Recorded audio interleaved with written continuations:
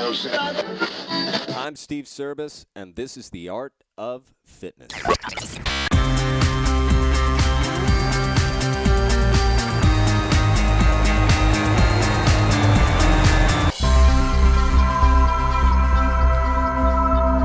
everybody, welcome to The Art of Fitness. I'm Steve Service, and today I'll be answering questions submitted to me by the growing community in my subscription service called the Home Gym. Some people are calling it the Art of Fitness Home Gym. Some people are calling it Service's Home Gym. Anyway, it's my home gym, and on a daily basis, Monday through Friday, I upload a video that includes the daily programming of the day, whether it be strength, endurance, conditioning, hypertrophy, a combination of some or all of those. On a daily basis, you get detailed programming and instruction. Instruction of the movements that we'll be working with on any specific day. And with that instruction also comes equipment modifications. For those of you who might be on the road, finding yourselves in hotel rooms, for those of you who are finding yourselves coming to fitness after a very long hiatus, or after having never participated in any sort of fitness programming at all.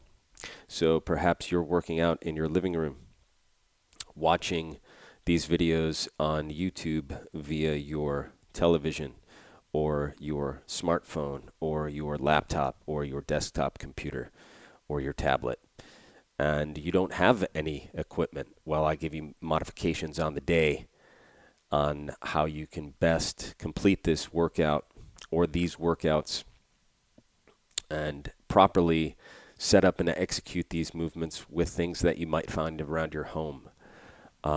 Broomsticks, cans of soup. My favorite are milk gallon jugs or water gallon jugs. And I teach you how to use those items to complete the workout that I lay down for you on the day. But having said that, let's go to these questions. There's a few. There's many from the growing community, and then there's some from people who haven't started yet and who just listen to this podcast and want some answers, which is cool too. Question number 1. Steve, I've joined the home gym. Do I have to start on day 1? No, you do not. In fact, day 1 isn't even up there anymore. Don't panic. You didn't miss anything. Here's how I'm doing this. On any given day, any given week, I'm going to keep between 2 and 3 weeks of workouts up before I drop off a week. Okay? The reason why I do that is twofold. 1, I want you to consistently think about moving forward. And 2, this is the big one, all right, full disclosure, I don't want you to cherry pick workouts. So say you've been a member for 3 weeks and something comes up and you're like, oh, that sounds terrible, or that sounds boring, or I don't feel like doing that. I really want to sweat today.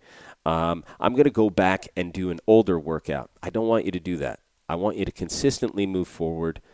And there's a reason. The reason being is because although you do not have the big picture, you're getting these workouts on a daily basis. I do have a big picture, and one is following the other for a very specific reason, okay? Sometimes you have a very difficult day with strength and a very difficult day with conditioning, and perhaps I want to build in an active recovery day where we're only focusing on hypertrophy, or we're only focusing on something that you can complete to fully flush out lactic acid buildup that you might be getting from delayed onset muscle soreness from things you did 2 days ago. There's a reason why I don't want you to cherry pick, and there's a reason why I don't want you to go back and do your favorite one. I want you to consistently move forward. I want you to consistently think about what it is you're doing today and what is coming tomorrow, okay? So no, you do not have to start at day 1. That's a great question. In fact, I don't think day 1 through 5 isn't even up anymore. And I stopped calling them days. I'm just numbering them. And I believe we're up to 028. But thank you for that question. Next question. How can I maintain muscle while leaning out? This is a good question. It comes down to diet, okay? There are several ways, but assuming that you're not in the business of taking any kind of illegal steroids or hormones, there are things that you could do to think about muscle preserving and fat starving. When I say that, I mean, I don't want to call it dieting, all right? Because usually when people diet and they just go, okay, I'm just going to eat less, what happens is that you're not changing your body composition. You're just becoming a smaller version of your former self because you will muscle waste, all right? But there are a couple of tricks that you could do, and I'm not a scientist, but these are tried and true in the gutter tricks that do have science behind them. All right, this isn't bro science. You could find these studies online that substantiates what I'm trying to say. First one, a lower carbohydrate, higher fat diet with moderate protein intake. And when I say moderate protein intake, please assume that I'm saying you're getting at least 1 gram of protein per pound of lean body weight, not per pound of total body weight, but per pound of lean body weight. All right. So you're maintaining even levels of protein intake. You're decreasing carbohydrate intake, so low carbohydrate diet and a high fat diet. This has been shown in studies to actually have an anti-catabolic effect on the body. Anti-catabolic effect meaning catabolism is when your body breaks muscle tissue down by the process of gluconeogenesis. You're going to break muscle fiber down in order to have that converted into sugars so you have glycogen in your muscles to make sure that they're triggering. Okay? So high fat, low carb, sufficient amounts of protein has been shown to be a muscle preservation diet, not to mention an anti-inflammatory diet. Also, you can think about your carbohydrate manipulation. If we're thinking about carbohydrate manipulation, we get into how to best utilize your body's natural hormones to your advantage for muscle preservation. So if you think I'm eating low carb, if you eat those carbohydrates around exercise, you're going to get a dump of insulin at that moment. So when you're breaking muscle tissue down in the gym and at exercise, you're getting an influx of insulin, and insulin is a very anabolic hormone. If you time those high glycemic carbohydrates, the intake of those, if you time those properly. And a good rule of thumb is if I'm going low carb, high fat, moderate protein in order to go into a muscle preservation mode, then I also want to take those carbohydrates and book them around the most activity that I have. So pre-workout carbohydrates, post-workout carbohydrates, okay? That's going to make sure that insulin is in abundance in your body. Insulin is an anabolic hormone. It's going to make sure that you're preserving muscle. Now, once again, I'm not a doctor, so please do this research for yourself, but I used to have athletes eat candy directly after a workout so they can get that big insulin dump, because insulin is that anabolic. Anabolic meaning you're really cranking up the juice in terms of soft tissue repair. Also growth hormone. So growth hormone, when you're training metabolically, when you're hitting the multiple pathways of muscular energetics within one single training session, you're getting a dump of soft tissue repairing hormones as it is. But also research, and I'm not a proponent of this. I don't really practice this practice, but there is substantial research that shows that intermittent fasting, which is like a fad right now, but intermittent fasting has a very high impact on growth hormone release at about the 16th to 18th hour of the fast. So if you think about breaking your fast with your high glycemic carbohydrates and immediately work out, well, you have a great deal of growth hormone floating through you. You have a great deal of insulin floating through you, as I just described. And then couple that with the types of fats that you take in. If you are eating a diet and making sure that you're getting high saturated fats, you're going to ensure that your testosterone production is also at peak levels naturally. So with that trifecta of growth hormone, insulin, and testosterone naturally floating through your body, given the techniques that I just described, you're going to have a very good chance of recompositioning your body. So instead of just becoming a smaller version of your former self, you have a higher chance of maintaining lean body weight, so muscle mass, and starving the adipose tissue or fat mass. Okay, question number 3. How many days does it take to build muscle with whey protein? All right, I'm not going to pick on anybody, all right, because this is just this question is just it just is so obvious how much misinformation there is out there. Whey protein, ladies and gentlemen, is not a muscle builder, okay? Whey protein is just that. It's just protein. That's it. So, are all proteins created equal? No, they aren't.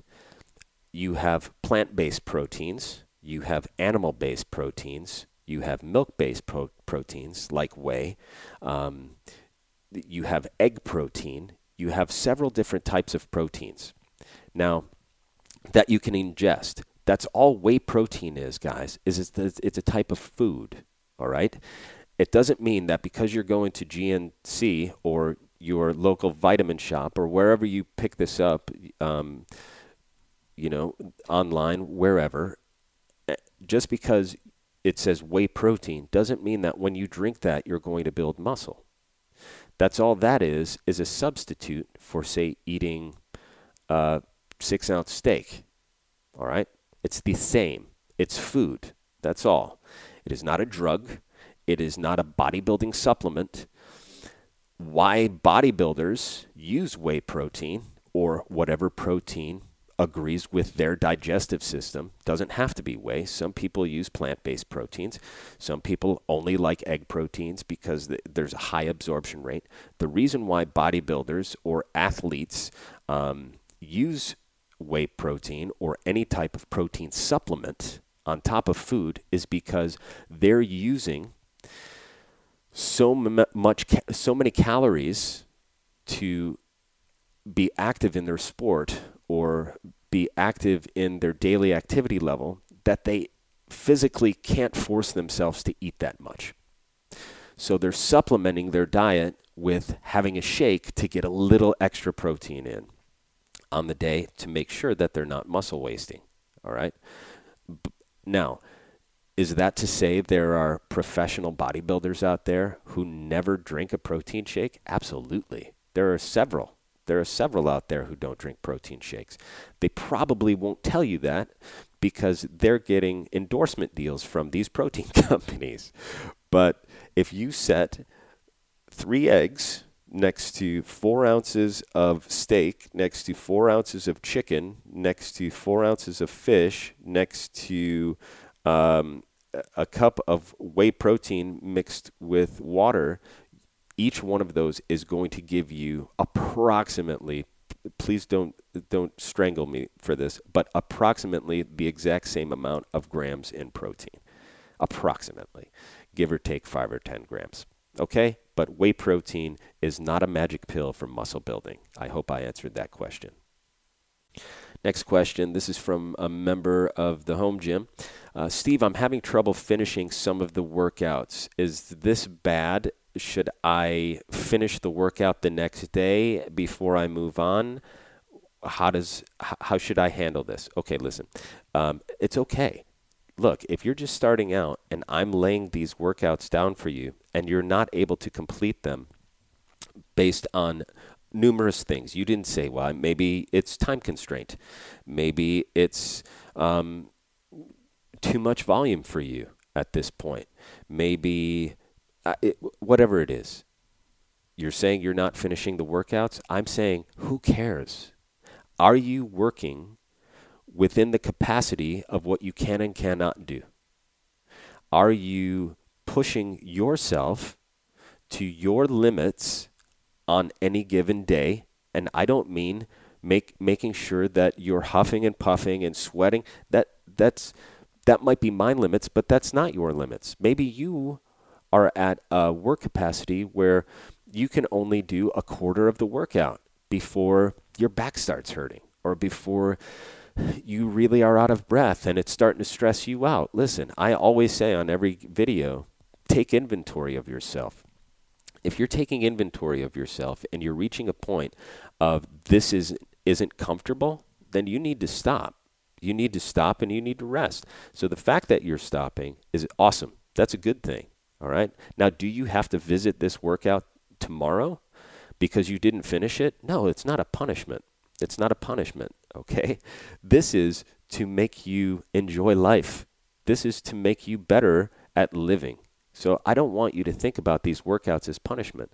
If you are coming in and you're honestly saying, Jesus, I need to stop now.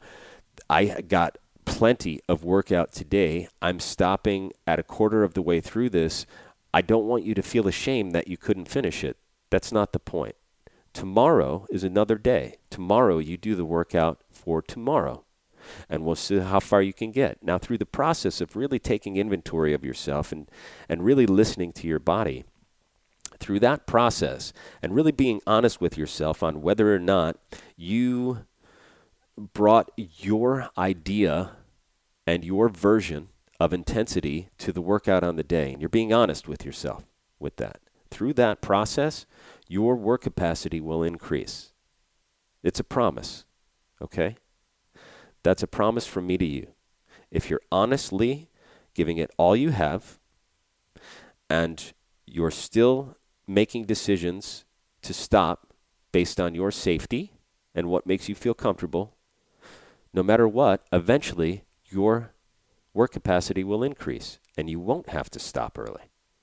In fact, you're going to celebrate with, I guarantee you'll email me and celebrate saying, this is the first time I finished a workout. I feel fucking amazing because of that. And that's awesome, dude. That's awesome.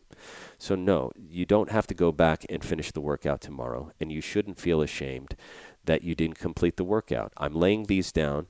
I'm giving scales. I'm giving equipment modifications. So based on those, I just want you to do your best, and your best will come out eventually. Your better will come out eventually. All right? Okay, a couple more. Steve, what happens if we don't exercise? Well, I'm assuming I'm assuming that you're exercising quite a bit, or at least it's part of your daily practice. If you're asking me what happens if you don't, so that's good. High five. What happens if we don't exercise? Well, much like what happens when we do exercise, our bodies are an adaptive organism. Okay, we're pretty great. The human organism is pretty great at adaptation. So if you put adaptive stress on a body, okay, we're going to overcome that stress no matter what, consciously or unconsciously.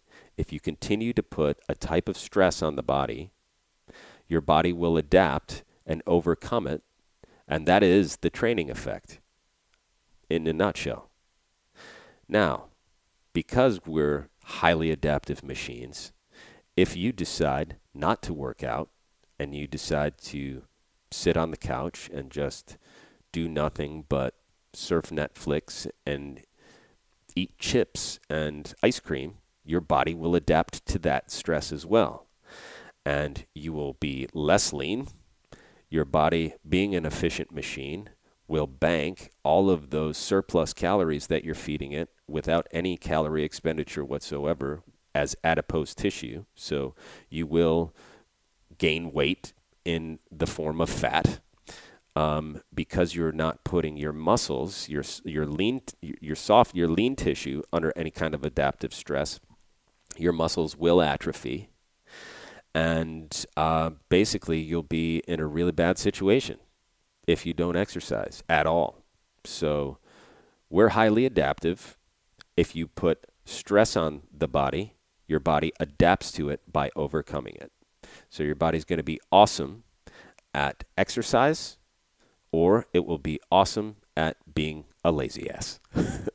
No matter what, your body will win the adaptation game. Okay, final question. How reversible is pre-diabetes? Yeah, so pre-diabetes, once again, I'm not a doctor, but the term pre-diabetes means you don't have diabetes yet. But, and a doctor won't sit there and tell you this, but if you continue down the path that you're on, where you're eating shit, you are constantly hyper-sugared and hyper-insulined because of what you're putting in your mouth, you are not exercising to use those calories, you will eventually have type 2 diabetes. So if you are asking me because of your diagnosis, I would say cut the shit. Stop eating all the sugar. Stop sitting down. Put the sugar away. Start moving, and don't become diabetic. If you're asking for somebody else that you know who's been, quote unquote, diagnosed as pre-diabetic, tell them that it's absolutely reversible. That means they don't have diabetes yet, and they should cut the shit and stop eating all the sugar and start moving. Okay? Yeah, and forgive me for getting a little heated, but just the language behind I've been diagnosed as pre-diabetic makes it sound like a real thing. And it's not. If you're diagnosed as a pre-diabetic, basically what they're saying is you're making really bad lifestyle choices. You're making bad choices. Being diagnosed as pre-diabetic doesn't mean that you will eventually become diabetic. That's hogwash. It's hogwash. And I'm sure there are several doctors out there who do live a fitness lifestyle. There are several out there who will say that not only is pre-diabetes, I don't even like saying it, pre-diabetes reversible, but also type 2 diabetes is reversible with diet. Okay? Like I said, I'm not a doctor, but do your research. Prove me right or prove me wrong. Chances are you won't be able to prove me wrong on that one. Okay, guys. Well, thank you so much for submitting these questions. And as always, please feel free to keep them coming. I love answering them. Steve at theartoffitnesspodcast.com. And if you are becoming intrigued about this growing community in my home gym, you could go and check those out at www.theartoffitnesspodcast.com/tutorials. If you go to that, that's the page that takes you to my home gym, and it's a subscription service. There's detailed information on that site. It is daily programming Monday through Friday, daily equipment modifications, daily instruction, all on HD video with me, and it is fun. It's fun, man. We're having a good time. Yeah, and you could take it anywhere, in your gym, in your home, or on the road. All right, guys, take care. And until next time, keep these questions coming and stay fit and don't become pre-diabetic. That would really piss me off. All right.